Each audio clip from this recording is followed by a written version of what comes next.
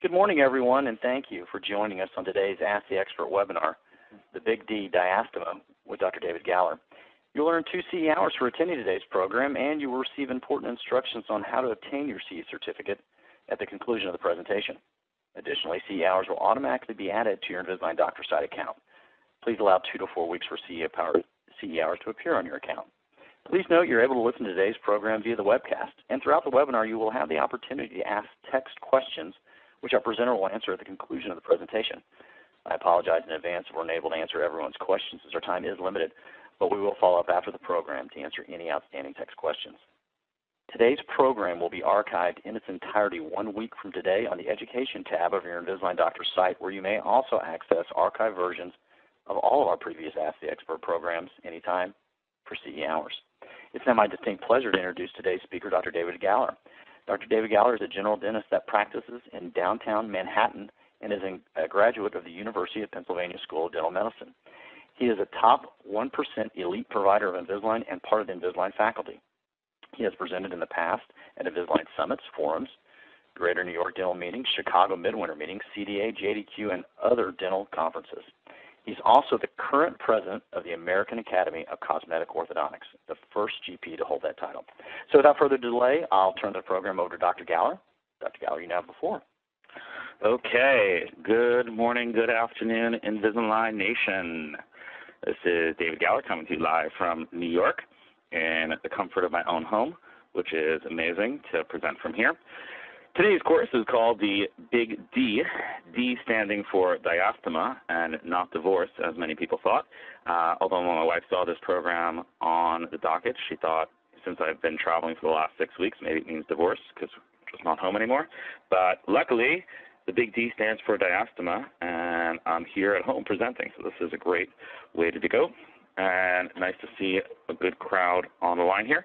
Special hello to all my American Academy of Cosmetic Orthodontic friends out there. It's great to see so many of the members on the line, and looking forward to continue to grow with you in many facets of Invisalign knowledge.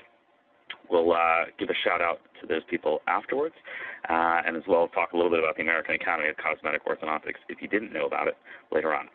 Anyway, I practice in downtown Manhattan. I am a general dentist and do quite a bit of Invisalign and get a chance to see a lot of different things. And today we're going to talk about diastemas and all their features. Diastemas can be very rewarding with Invisalign, but they can also be very frustrating at certain points. If anybody would like to get in contact with me afterwards, you can always email me at dgaller@aacortho.com. Statement, views, and opinions expressed in this program are related to my own views, and Invisalign does not endorse any such things. We're going to focus today on 3 parts of the diastema. A comprehensive discussion of diastema requires 3 parts. The first part is we have to understand how to diagnose diastema.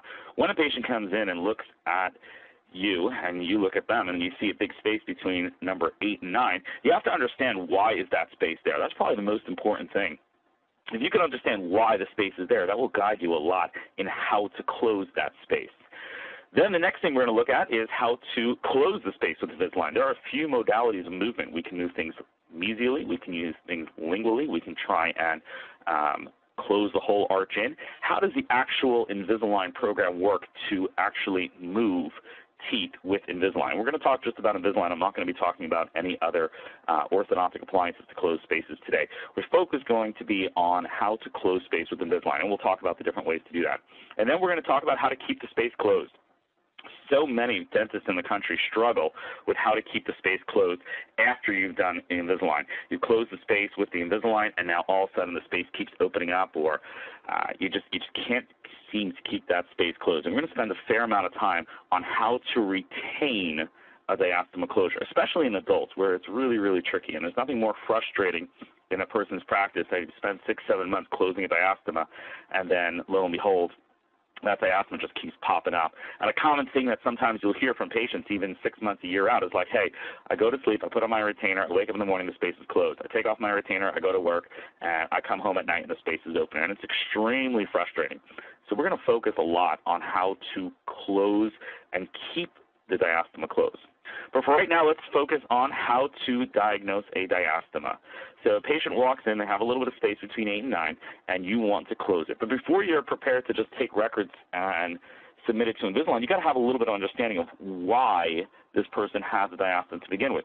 Invisalign was built for diastemas. Invisalign is one of the greatest tools for diastemas and has prevented us from doing overbulking crowns and laminates and those weird bondings that you see every now and then where someone was just trying to close the space. Spent so much part of dental school learning how to close a space with composite for diastemas, and now in 2013 it's so apparent to us that that is usually, unless there's a tooth size discrepancy, the wrong way to close diastema. The 2013 correct way to close most diastemas is with orthodontics, and we'll talk a little bit about restorative closes, but it's mostly orthodontics, and now with Invisalign that brings that technology to every GP office in the country. So how to diagnose a diastema. So basically, when you're looking at diastema, you want to kind of think of the following 6 things. There's only about 6 reasons why a person can have a diastema to begin with. So the first one is a class 2 malocclusion. Basically, their upper jaw is bigger than their lower jaw. The upper teeth are kind of flaring and stretched out. They don't really have a relationship to the lower teeth, and they wind up picking up some extra space as the upper jaw is much larger. In a class 3 malocclusion, sometimes you see that the lower jaw is bigger than the upper jaw, and those upper teeth, kind of think of it as trying to stretch themselves out so that they can touch the teeth. Mother Nature wants the upper and lower teeth to touch. So in a class 3 diastema malocclusion, you're usually seeing those 2 upper teeth, 8 and 9, they're kind of trying to stretch themselves out so that they can touch the lower teeth, and you'll get a little bit of a diastema there. Then you have the good old tongue thrust. That makes up a good majority of some of the extreme diastemas that we see in the country, and basically that means that the tongue pushes against the teeth during the day and flares them out. Then, of course, is a tooth size discrepancy. I'm not going to spend too much time today on the golden rule and golden proportions of dentistry, but hopefully everybody knows that there's a certain 1.6 to 1 ratio that we want to see on the 7, 8, 9, and 10 teeth, and if one of those is contoured off, you'll get a little bit of a tooth size discrepancy.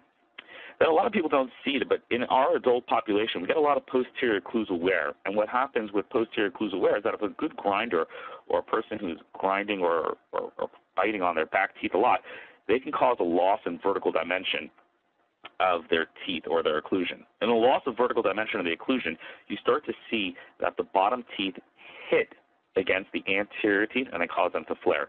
And then number 6 is all the other little things that might come up, whether it's eruption or some parafunctional habit that can cause it.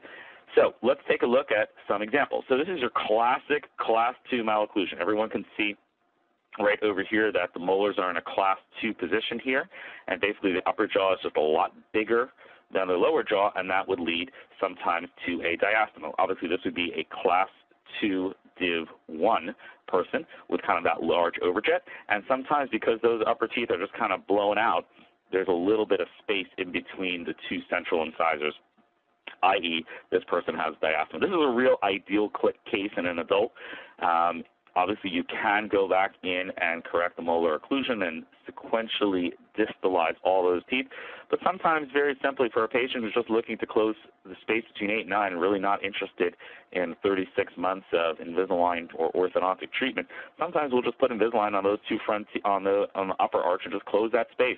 And that really works very well because the overjet is quite big there. We'll just kind of close the space, and no harm, no foul. Can't get more uninvasive than that. So class 2 malocclusion, where the chief complaint is simply just close the space a little bit, rather than it being 1995 and you're putting bonding on the side of this tooth and bonding on the side of that tooth, that would really be considered today kind of the incorrect treatment. The correct treatment is to put this patient into Invisalign. Even if you want to do just an upper only, keep it super simple and just close that space right out. As opposed to a class 2 malocclusion diastema, a class 3 malocclusion diastema is really not a very good use of Invisalign space closure. Obviously, everyone can see the molar relationship right over here with my arrow. Here's my arrow. Kind of got the mesial buccal cusp of number 14 is occluding in a distal position to the central groove of number 30, i.e. you have a class 3 molar relationship here. And in a class 3 molar relationship, sometimes you're kind of seeing those upper teeth, they're kind of stretching to try and stay in contact or in play with the lower teeth. And as such, in this case, this person developed a little bit of diastema here. Now, they come in not under, this is already a 35-year-old adult, well-functioning. Somehow he's biting, chewing. He's gotten kind of used to his bite. But this is somebody saying, hey, come in and let me fix, close the space between my teeth. But obviously, we have to understand that using orthodontics to close this space by retracting or pulling them in, that would be the incorrect treatment to do. Even though that space is easily closable with Invisalign in terms of 1.5 millimeters, pulling those teeth in would make this class 3 malocclusion worse, and you would actually get rid of whatever limited anterior function they have now. Even though it's correct, they're kind of comfortable with it. This person really needs comprehensive orthodontics, or they need real surgery to kind of correct these two arches between them. Then we have the good old tongue thrust. The tongue thrust is the abnormal habit of placing the tongue between the teeth before and during the act of swallowing. Now, swallowing, this stuff I found on the internet, but swallowing occurs 24 hours a day and about 200 times a day. And when it does that, it gives you about 1 to 6 pounds of pressure pushing those teeth in. And this is your prototypical classic tongue thrust picture. Here you have a patient who's kind of biting all the way down. You can see there's lots of flare of the upper tongue thrust all the way across, and these teeth are just kind of shooting right out and pushing out towards us. And it's funny, in the people, this almost diagnoses itself, because when I take the photo of their teeth and take the position of their facial profile here, their full face photo, he doesn't even realize that he's giving me the whole diagnosis right here, because if you look right in between his teeth, you can kind of see that the tongue is just shooting right out in between his teeth, and this is the whole story in a nutshell. Basically, his tongue is just thrusting all the way forward, and over years and years and years, that causes all the anterior teeth to have a little bit of flare. These are very nice Invisalign cases, and tongue thrust makes for very, very good treatment. The one thing we will talk about tongue thrust, obviously, is that retention is something that we're going to talk about and focus on quite a bit. Tongue thrusting is hard to fix as an adult. There are some methodologies in terms of speech therapy and in terms of tongue thrusting appliances, but most literature suggests that in an adult, those are hard to have long-term success with. Teenager, totally on it. Adult, a little bit hard. So what we tell some of our tongue thrust patients is, there's no reason you don't deserve a nice smile also, and there's no other real restorative way to fix this. I think it would be quite insane to put laminates or, crowns on all these teeth. That would make for really, really a lot of bulky dentistry, and I think that would be a poor way to go. Tongue thrusters are just going to have to be able to wear retainers at night for the rest of their life, and that's something that we kind of stress at the beginning. Tongue will thrust during the day. The Vera retainers will hold everything at night. Then we have posterior bite collapses, and a lot of people don't know about this one. So when we deal with adults, sometimes as they age, the occlusal surfaces of the posterior teeth wear more, and they kind of break down. And what happens is you get a loss of vertical dimension. And here I kind of highlighted it. That either causes the maxillary teeth to flare and thereby get a little bit of diastema, or causes the mandibular teeth to crowd. So let's take a look at an example of something like this. So here you have a classic posterior bite collapse. This is a 48-year-old woman, and she's kind of grinding and pounding on her molars in the back here, and that is causing a loss of vertical dimension. That loss of vertical dimension happens very, very slowly, but she is, for lack of a better term, over-closing, and those lower teeth are starting to flare out. There's just this not enough room between the gingiva here and the gingiva there to fit all these teeth in. And what's happening is those lower teeth are kind of starting to flare out a little bit, and obviously that pushes on the back of number 8 and 9, and number 8 and 9 start to flare out as well. And then to the observer, it looks like they have a diastema. But the cause of the diastema is a loss of vertical dimension. And this is mostly in those patients that we'll see that say, hey, I've never had a space between my teeth my whole life. Now I'm 38 years old, and all of a sudden I see this little gap between my teeth, and I don't like it. Whenever I hear that kind of background or story, I always know that that's a loss of vertical dimension that happens, and it's fairly common. Now, to correct this, what we're going to need to do is we're going to need to, obviously we could straighten this out with IPR, but at the end of the day, we're probably going to need to increase the vertical dimension in order to get all the teeth to fit, unless you're going to start extracting teeth, which is not a big thing to do in a case where there's not such intense crowding.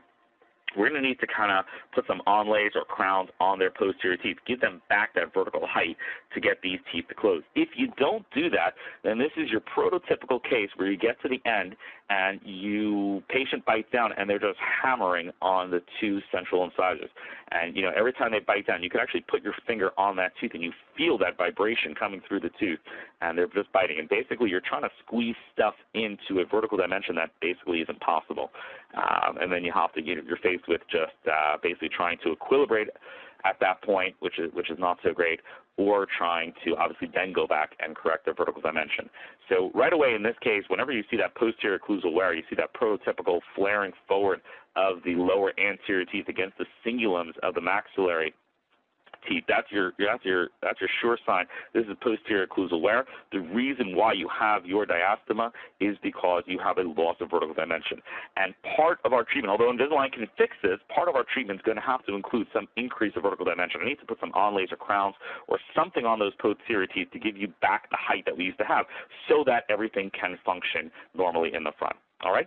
So that is basically the story with posterior. And then, of course, you have the tooth side discrepancy. And I love this case because this guy rolls into your office and you're like, space, dude, I saw a lecture by Dr. Galler. I know I can close that amount of space. He has space on the top, space on the bottom. I can close this space, no problem. But this is actually a very hard Invisalign case because if you look at the teeth, you can actually see that they're not quite contoured correct. They look kind of boxy. And the reason, to a certain degree, now he does have a little bit of a crossbite on the left side, and that can be corrected with Invisalign. And maybe we can close this space here and maybe close that space a little bit.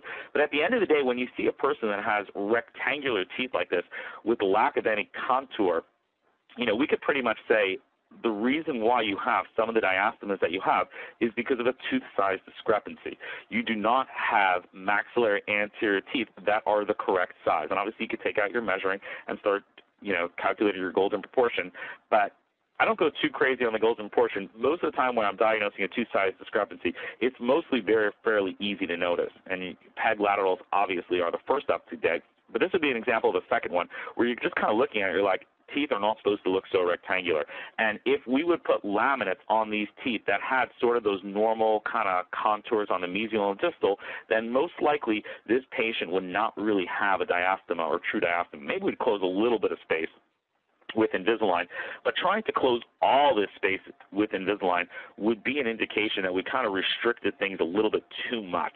And if you restrict things in the arch a little bit too much, then usually that has a tendency to relapse quite a bit.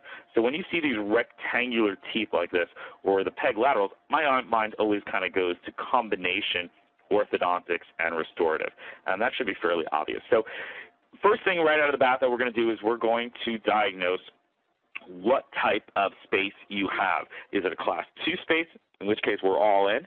Class 3, we're probably not going to be using Invisalign to close those spaces unless we have some major other treatment plan.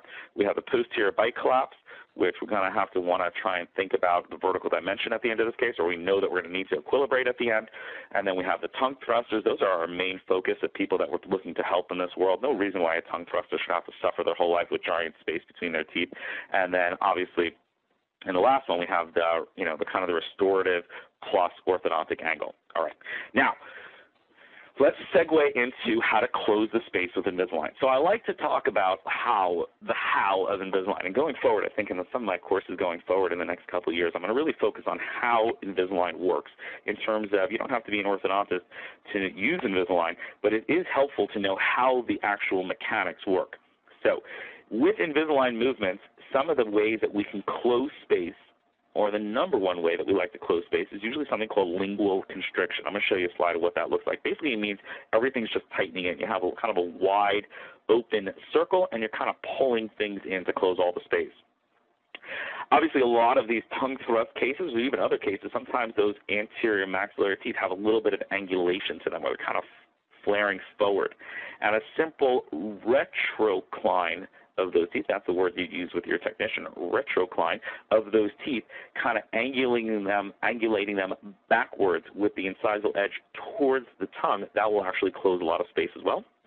Sometimes we want to use what we call a mesial translation. We're going to move all the teeth to the middle, and that will take care of the space. And then sometimes we're going to do a combination of some Invisalign and restorative. So let's kind of focus on these movements. The number one way to close space with Invisalign is a concept called lingual constriction. And basically what that means is that the Invisalign tray goes over and it just kind of tightens and tightens and tightens, and the overall circumference is decreasing, decreasing, and decreasing so that all the space goes. And basically all these teeth are being translated to the lingual. Of all the movements out there in the Invisalign world, this is probably, the most accurate and the one people have the least amount of problems with. This is really bread and butter Invisalign. Very rare to have a person who set up a diastema case with lingual constriction and there's spacing in the lower jaw and they have a problem. And visually, it would look something like this.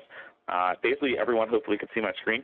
You kind of see there's a lot of flare here. I think this person is a tongue thruster. You can see 6, 7, 8, 9, 10 are all the way out there. And basically, we're just going to kind of tuck those teeth in. And Invisalign gripping the buccal and lingual of the teeth is really, really accurate at doing this movement. A little bit of angulation there, but there definitely is some translation of these teeth looking backwards. And if the patient, I always say, hey, if you wear this thing, this is going to happen. Your teeth are going to be perfectly straight afterwards, and that's usually very common. Very few people, ever have problems. I very rarely see anything on the AACO blog about somebody having a problem with a spacing case when they're doing a lingual constriction. This is very, very accurate. This is, of course, as opposed to, this is a large diastema. This would be like an 8 or 9 millimeter diastema. Again, you're looking at this, you're thinking there's two ways we could close this space. We could do something called mesial translation, meaning moving these 8 and 9 to the middle. But you got to think that if you do a mesial translation of these teeth, and we'll talk about cases where we do that, but in a regular case, if you're doing mesial translation, you got to be worried about two things. Number one, you got to be careful that you don't angulate the teeth to the midline. Remember, you're grabbing the crown of the tooth, and sometimes you can, by accident, tip the tooth to the midline when you're trying to mesialize, which will make the space close, but you kind of get a funny-looking area in the front. But with lingual constriction, when you're kind of pulling things backwards, that doesn't happen. It just kind of translates to the lingual, and that usually does not have a problem of angulating or what we call tipping. The other problem with mesial translation in a regular Invisalign case is that if you're kind of sliding the teeth to the middle, what you're going to be doing is you're going to be opening that similar amount of space distal to that tooth. So great, you close the space between 8 and 9, but now you have a space between 7 and 8 or 9 and 10, or sometimes your technician will slide those guys over, and now you have a space between the canine and the lateral. And that really doesn't give the patient a lot of comfort. When they come in and they want that space closed, for the most part, they don't really want to hear, hey, I'm going to tuck that space somewhere else. And I know it's popular either among some dentists or technicians to tuck the space distal to the canines. And theoretically, it sounds like a good idea. Hey, nobody will see it, this and that. But if you've ever had a patient who had space distal to the canines, it is usually a huge food trap.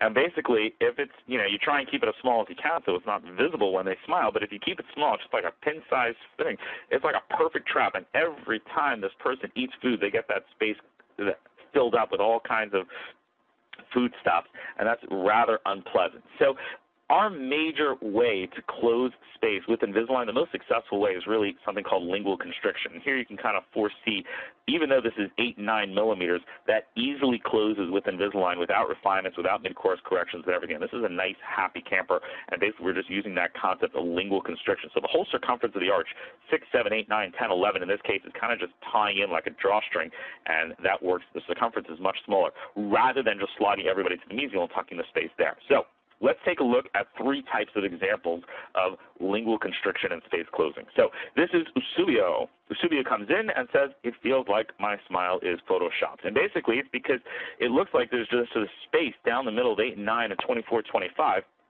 that's almost prototypical. It looks like someone cut and pasted his face onto the other side. So he doesn't like the way that space looks.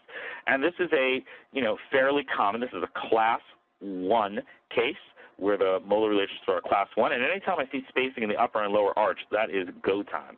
So we know that this will work really, really well with Invisalign. And what we'll do basically is set up our ClinCheck to utilize lingual, to utilize lingual constriction. And here's what it would look like.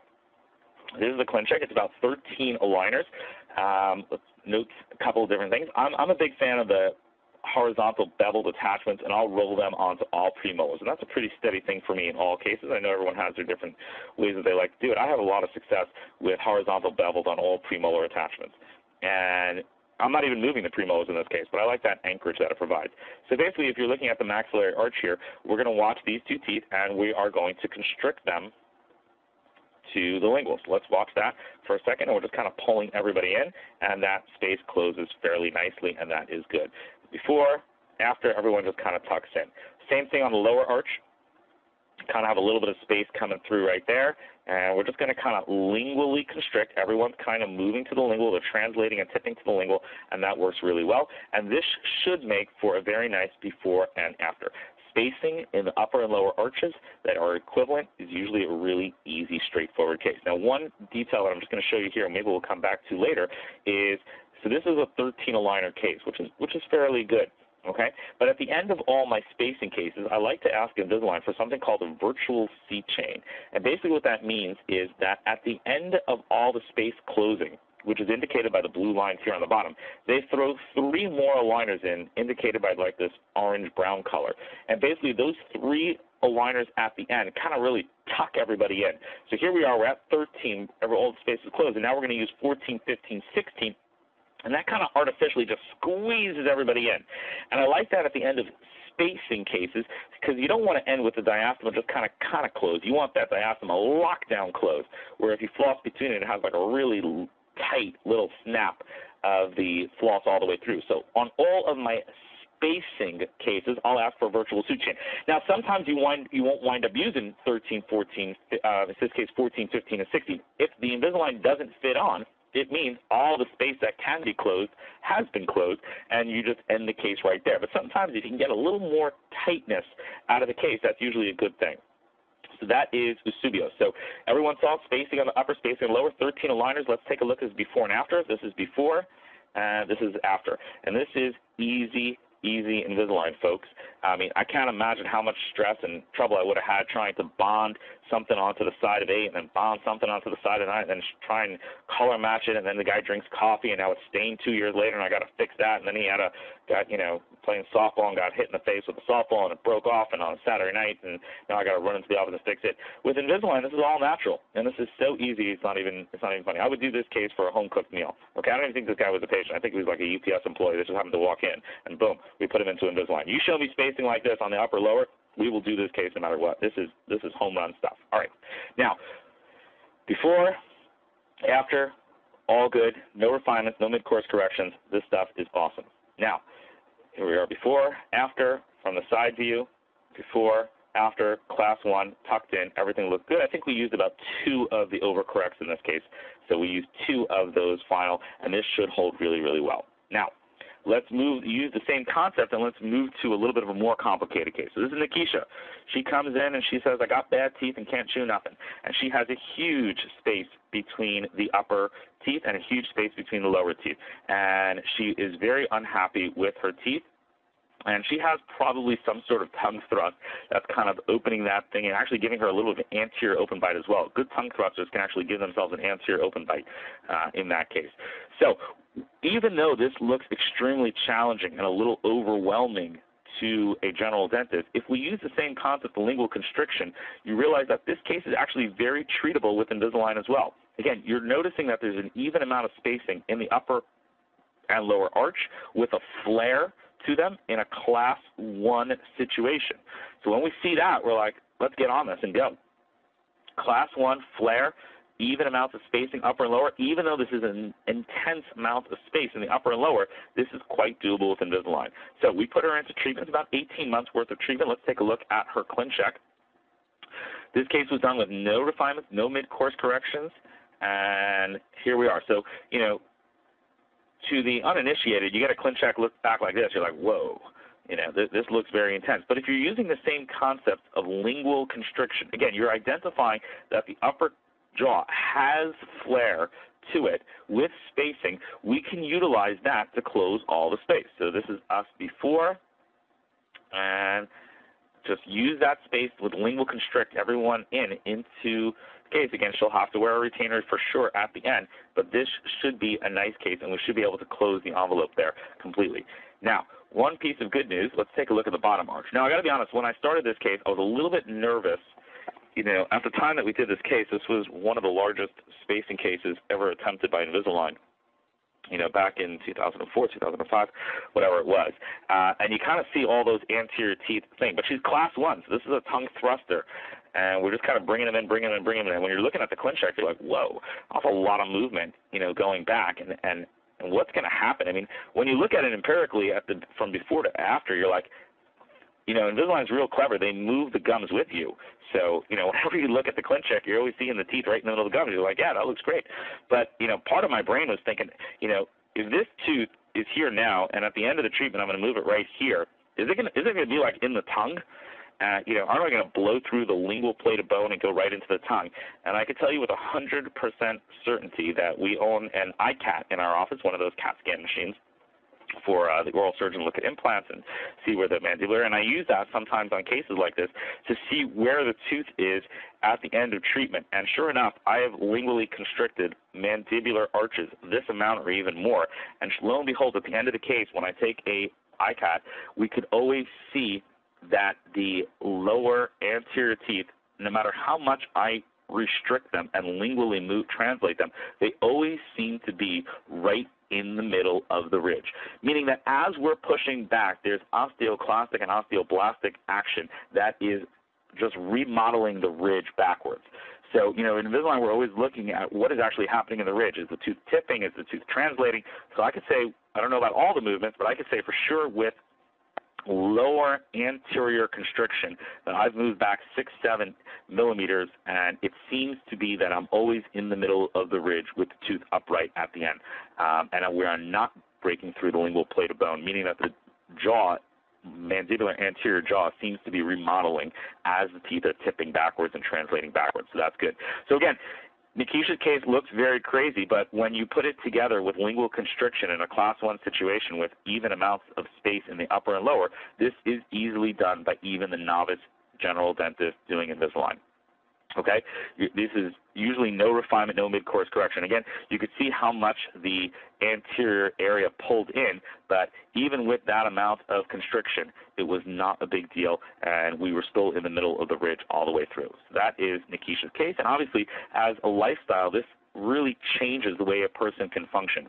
So here she is before, and here she is after, and she really loves her smile. She might have a little bit of a gummy smile now, but, that's obviously because of all the retraction and the remodeling of her upper lip.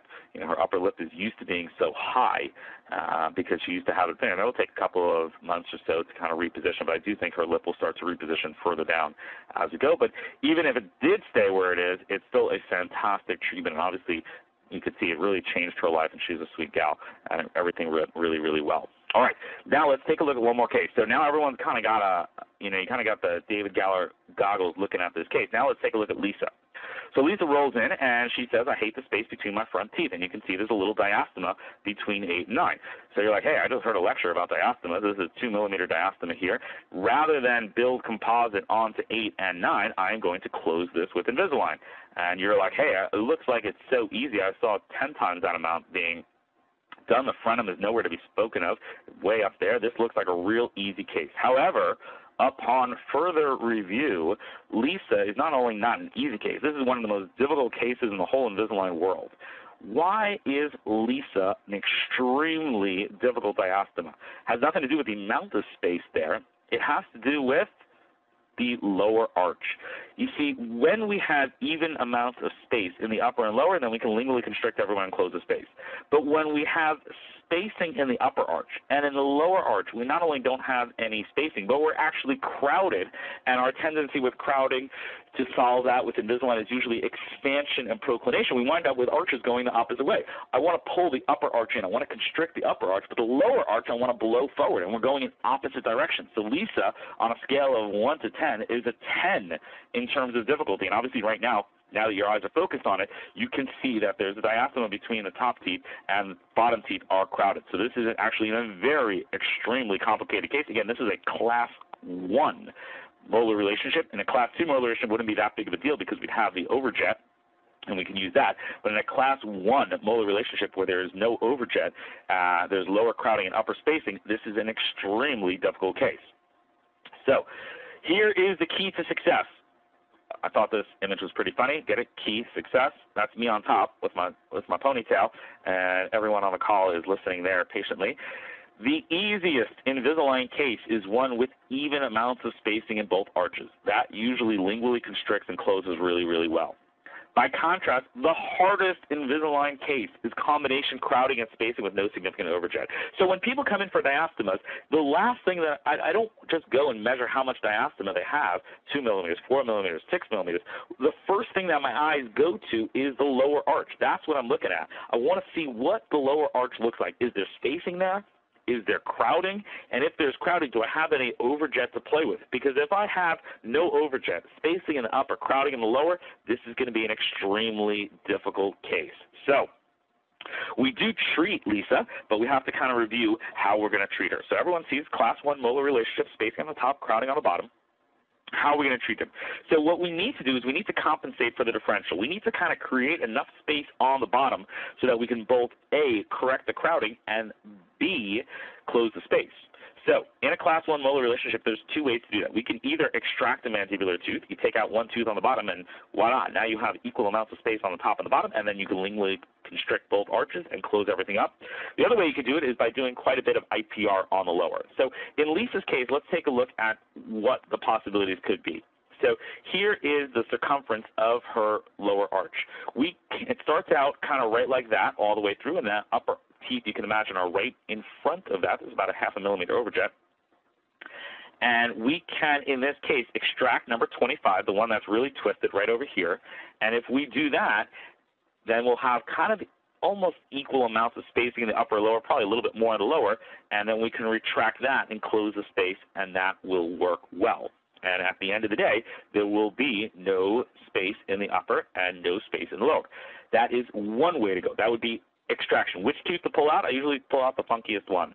So 25 looks like it has a real serious tilt there. I'd probably pull that one out and slide everybody over and lingually constrict them back.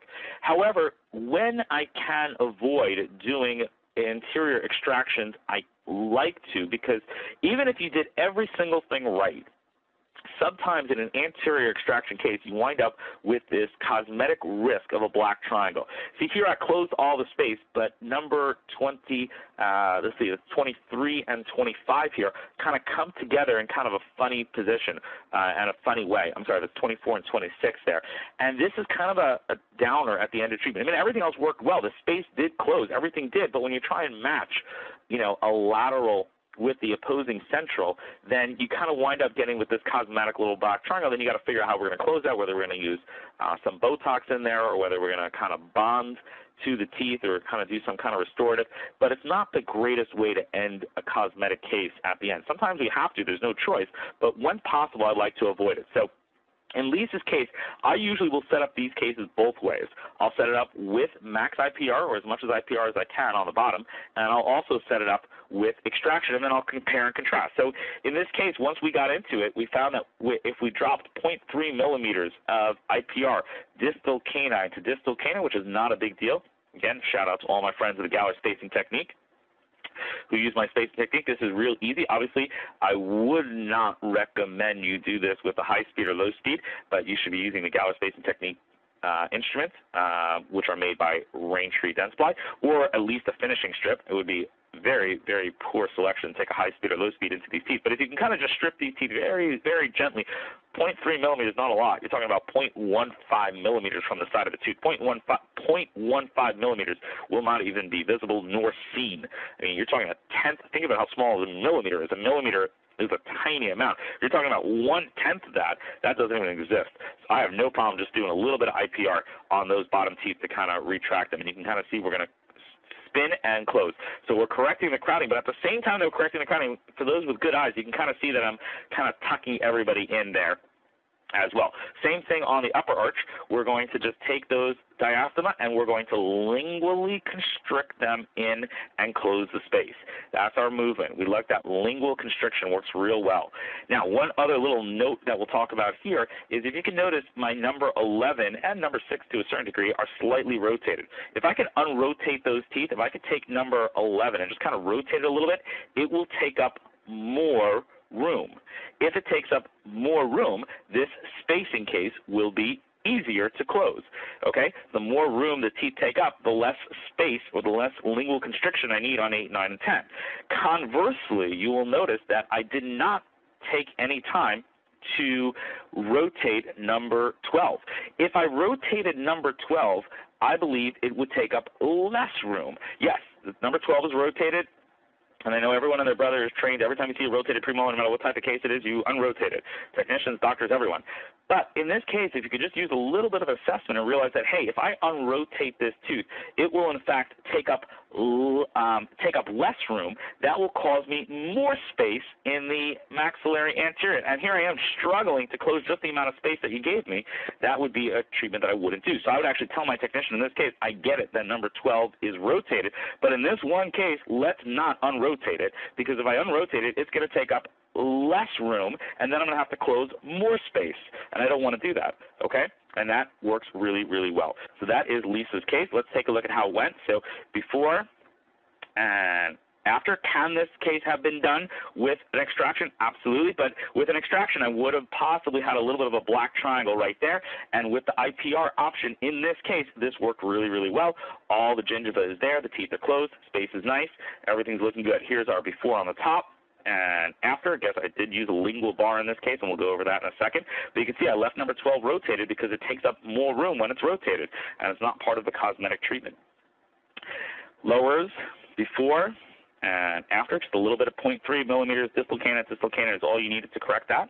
And then here's the before and after. So this is the key. So when you have an upper spacing, lower crowding case, your report card, so to speak, is you look at yourself before and you kind of judge how you. So this is our before. If in the after photo we have a posterior open bite, then this did not go well. The key is to have done enough lingual constriction on the lower to pull everyone in so that you don't wind up with a posterior open bite. So that's our before, and here's our after. And you can see in the after, successfully, thankfully in this case, we have a nice, tight, closed posterior occlusion, so we can successfully say very easily that this case was a success and we did not wind up with an anterior interference.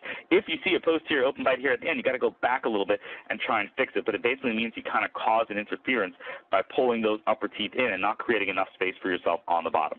So Lisa before and Lisa after, really nice smile.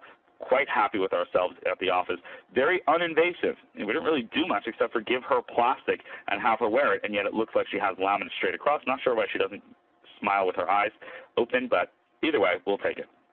Now, two more types of movement that we could do. Sometimes we said if the width of the tooth is inadequate to fill the arch, restoration of the diastema is done in addition to orthodontics. So this would be a case where a patient has peg laterals. They have a space between their anterior teeth. And in this case, I'm going to kind of close the space between the two anterior teeth, but I'm going to add a little wrinkle to it. So again, we have spacing on the top, crowding on the bottom. I'm going to kind of intrude the teeth a little bit to close the space. I'm going to mesialize them a little bit and kind of lingually constrict them. But check it out. In this case, I'm noticing that this lateral is really, really thin.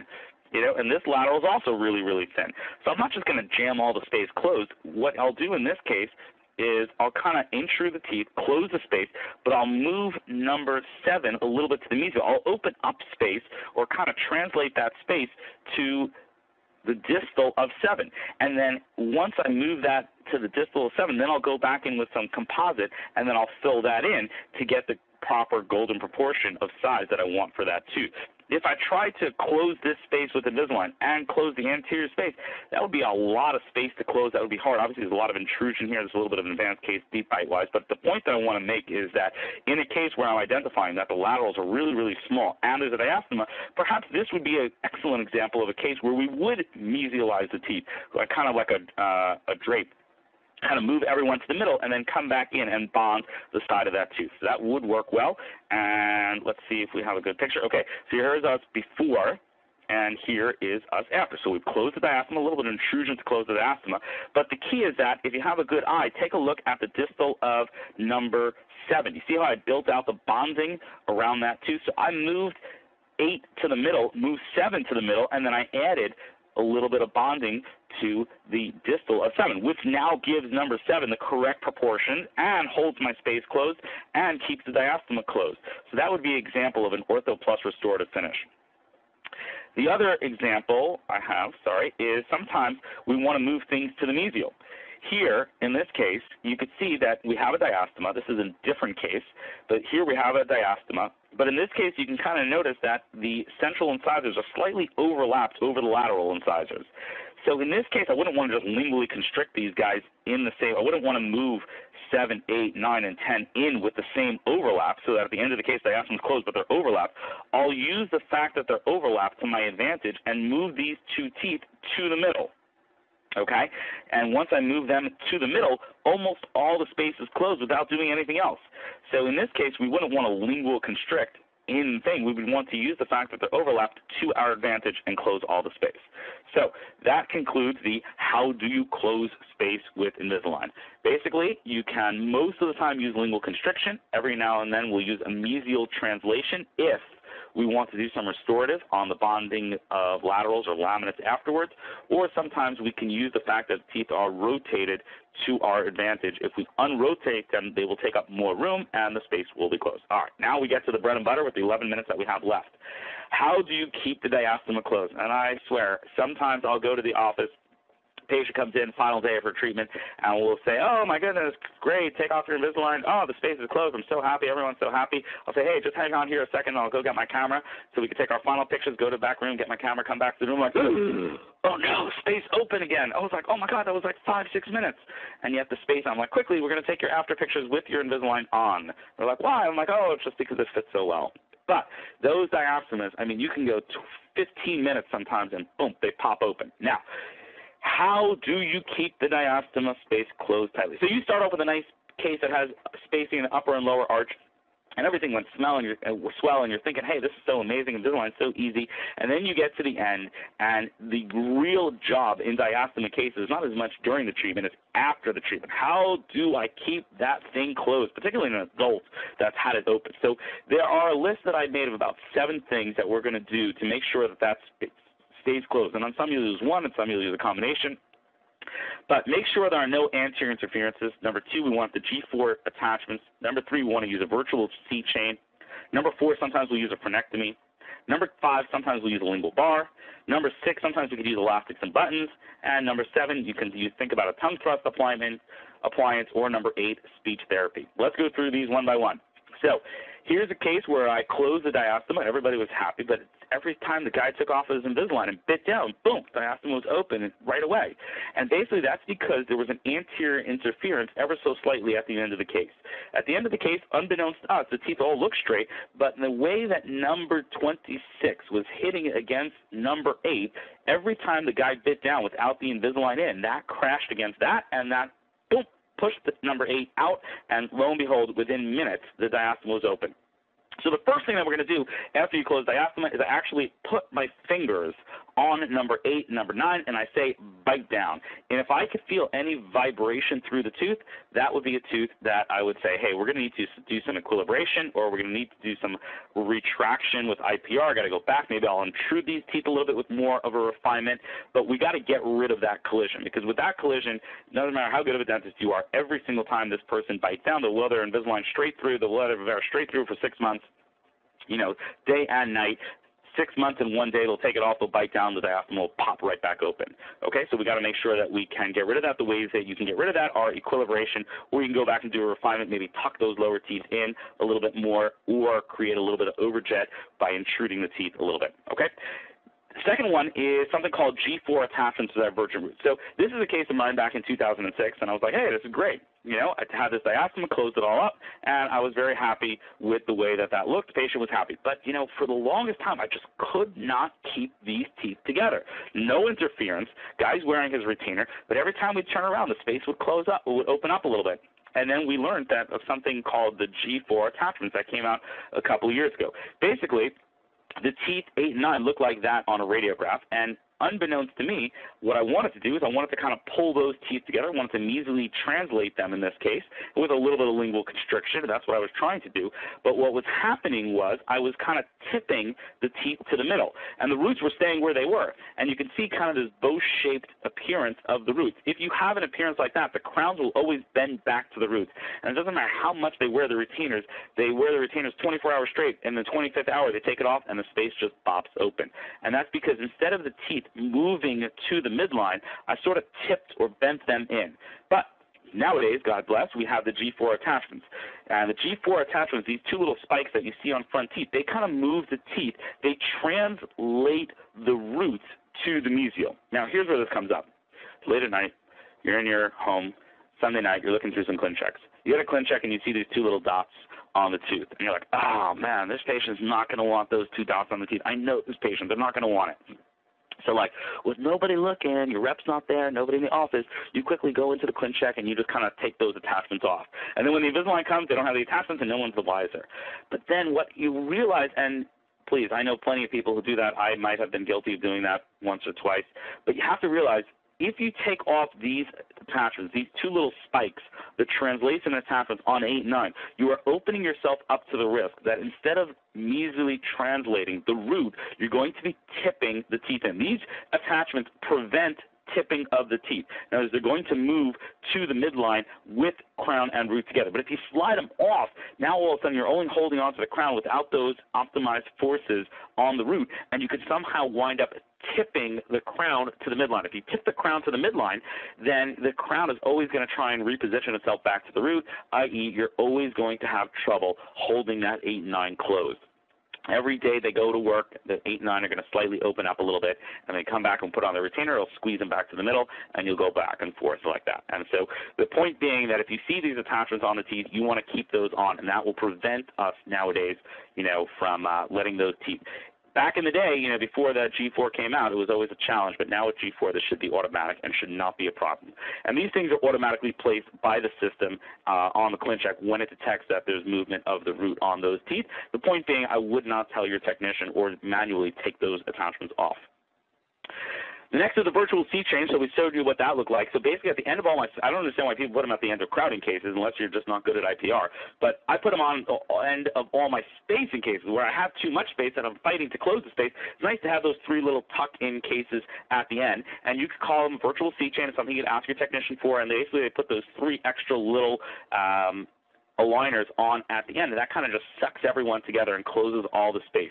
They're indicated with a plus on the tray, so you'll see like, hey, 1, 2, 3, 4, 5, 6, 7, 8, 9, 10, and then tray 11, 12, 13 that are your C-chain in this particular case will have 11 plus, 12 plus, 13 plus. And it basically just squeezes all the anterior teeth together, and it closes the all remaining space, and I think that is a valuable tool to use. Then we get to frenectomy. So back in the day, it used to be said, everyone would get a frenectomy. You come in with diastema, first thing they would do is take out a scalpel and cut your frenum all the way through. Nowadays, the literature suggests that that's not the way that we go. And we can close a lot of diastemas without frenectomies, and sometimes frenectomies are not an important part of the equation at all. The way to differentiate it is that we now go to the end of the treatment. So here's a patient comes in with about a 4 or 5 millimeter diastema. We'll use Invisalign. We close the diastema all the way up. But you notice that in this case, the frenum comes all the way down to the papilla, and it engages. Nowadays, when we see the frenum coming all the way down to the papilla, those are the cases that we'll do a frenectomy on. And we kind of go and grab it, and we cut it, and we create a little bit of, space around that frenum, and just cut it all the way back. That day obviously looks a little nasty, but then it heals up for about a week, and you get that kind of look at the end, and that is a nice way to go. So I find that the frenums that impinge on the papilla usually serve as a pulley, and that would pull the teeth apart. Every time the patient moves their upper lip, it pulls on that, and that pulls on papilla, and that just yanks the teeth away in the PDL. So we wait till the end of the case, and we go ahead and we cut that thing to smithereens, and then we see that the overall retention of this case would be much better, and this is a nice way to do that. So that is frenum. Lingual bars. This is what my few first lingual bars look like. I have no idea how to make lingual bars, and then I found the best technique. And everybody knows that I like to make jokes about this, but we'll go through one more time. Here is my lingual bar technique. I like to put lingual bars on most 8 and 9 diastemas just to kind of hold them closed in addition to everything else. The last half millimeter of closing a diastema is usually the hardest. So we use a little lingual bar to stabilize those teeth, get some osteoblastic action around those teeth and kind of close it. But here is my technique. Write this down at home, you folks. Number 1, take impression. Number 2, place impression into box. Number 3, mail box to a lab that makes lingual bars every hour of every day, of every week, of every month, of every year. And one lab that I use is called Specialty Appliance, and I really like them in Georgia. The owner's name is Arlen, and basically brilliant. I send them an impression. They send me back a template with a lingual bar completely bent into it with these little composite pads. And all I have to do is put a little bit of cement on each of these little pads, throw it over, hit it with a light, and voila, boom. It looks like I went to orthodontic school.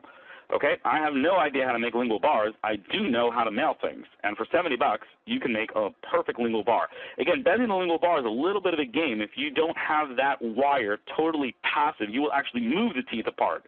So, big fan of using lingual bars on my upper 8-9 diastema cases, and with the Specialty Appliance, it's pretty easy. I just kind of send them the bar, send the impression. They sent me back a wire that's pre-bent and fits perfectly. To bond it in, I usually use something called Assure and Flowtane. Those are two things that are made by a company called Reliance Orthodontics, Reliance. I use somebody named Scott Hudson, and Assure is like some bonding agent, and Flowtane is a little bit of flowable cement that we use. All right, that's 5. 6, so you don't have to know how to do this, but if you ever felt like you just needed a little bit more pull, more than the Invisalign can give you, at the end of a diastema case, I kind of put these two little buttons on 8 and 9, and I hook one of these little C-chain, well, here it's a real chain, a C-chain between these two teeth. And you kind of have the patient walk around like that for about 2 to 3 weeks, and that will kind of just suck these two teeth together and give you a really nice finish. This is probably most applicable in a case where you would have you kind of did tip the central incisors in, and they're kind of meeting right over here, and then you see a little bit of space between 8 and 9 at the top, kind of a black triangle. You could put you just use the Invisalign elastic and button kit.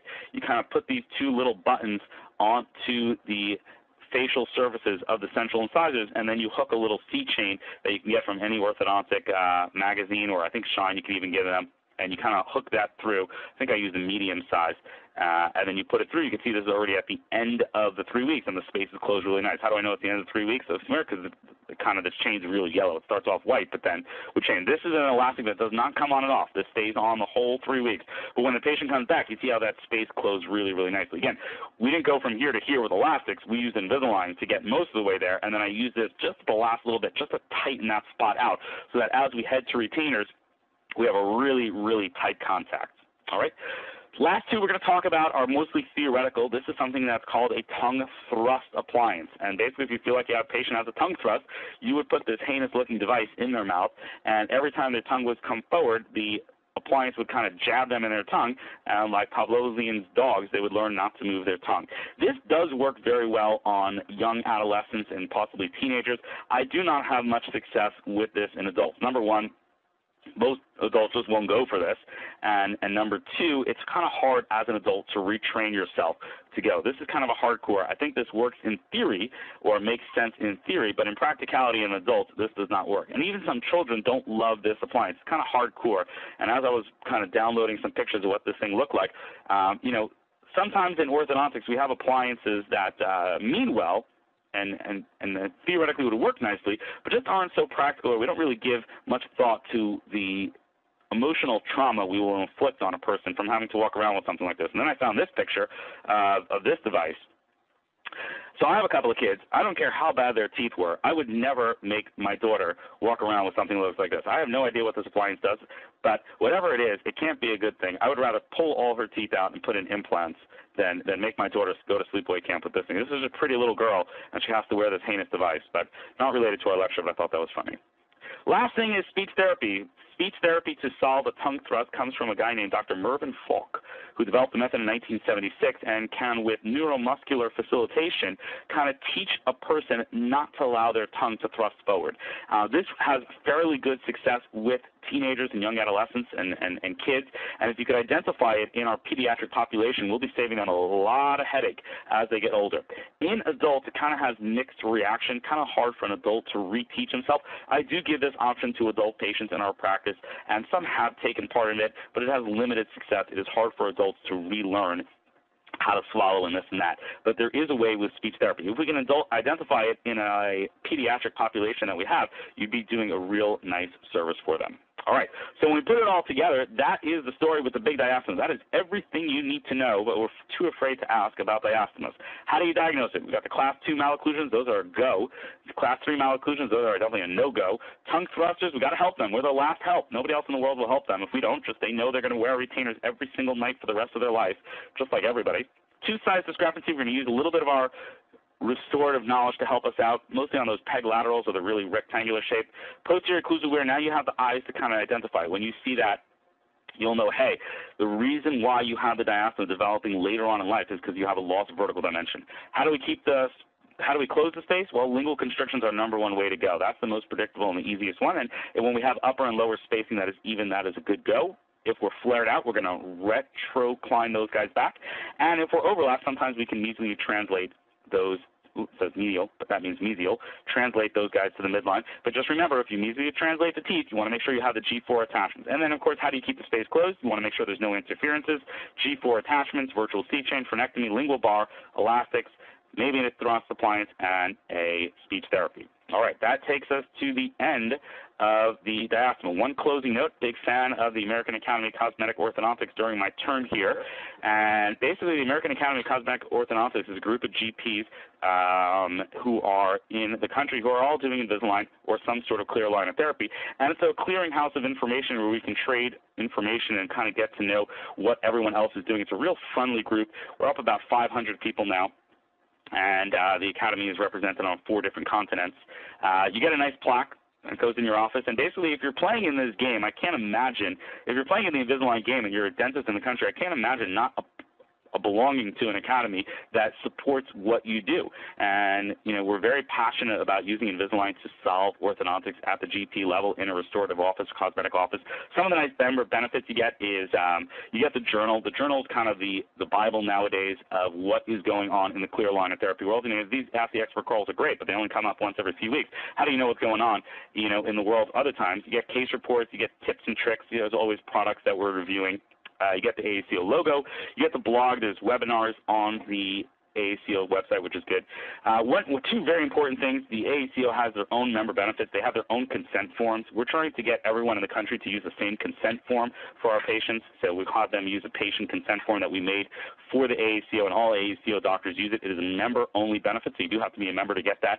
And then, of course, a retainer agreement form, especially in this diastema case. This is once we get these spaces closed, let's say we put on a lingual bar and we did a frenectomy, we want the patient to understand that if that lingual bar comes off, they got to come back to the office right away. In our tongue thrust cases, we want them to sign in blood that they understand that they have to wear their Vivera retainer every night.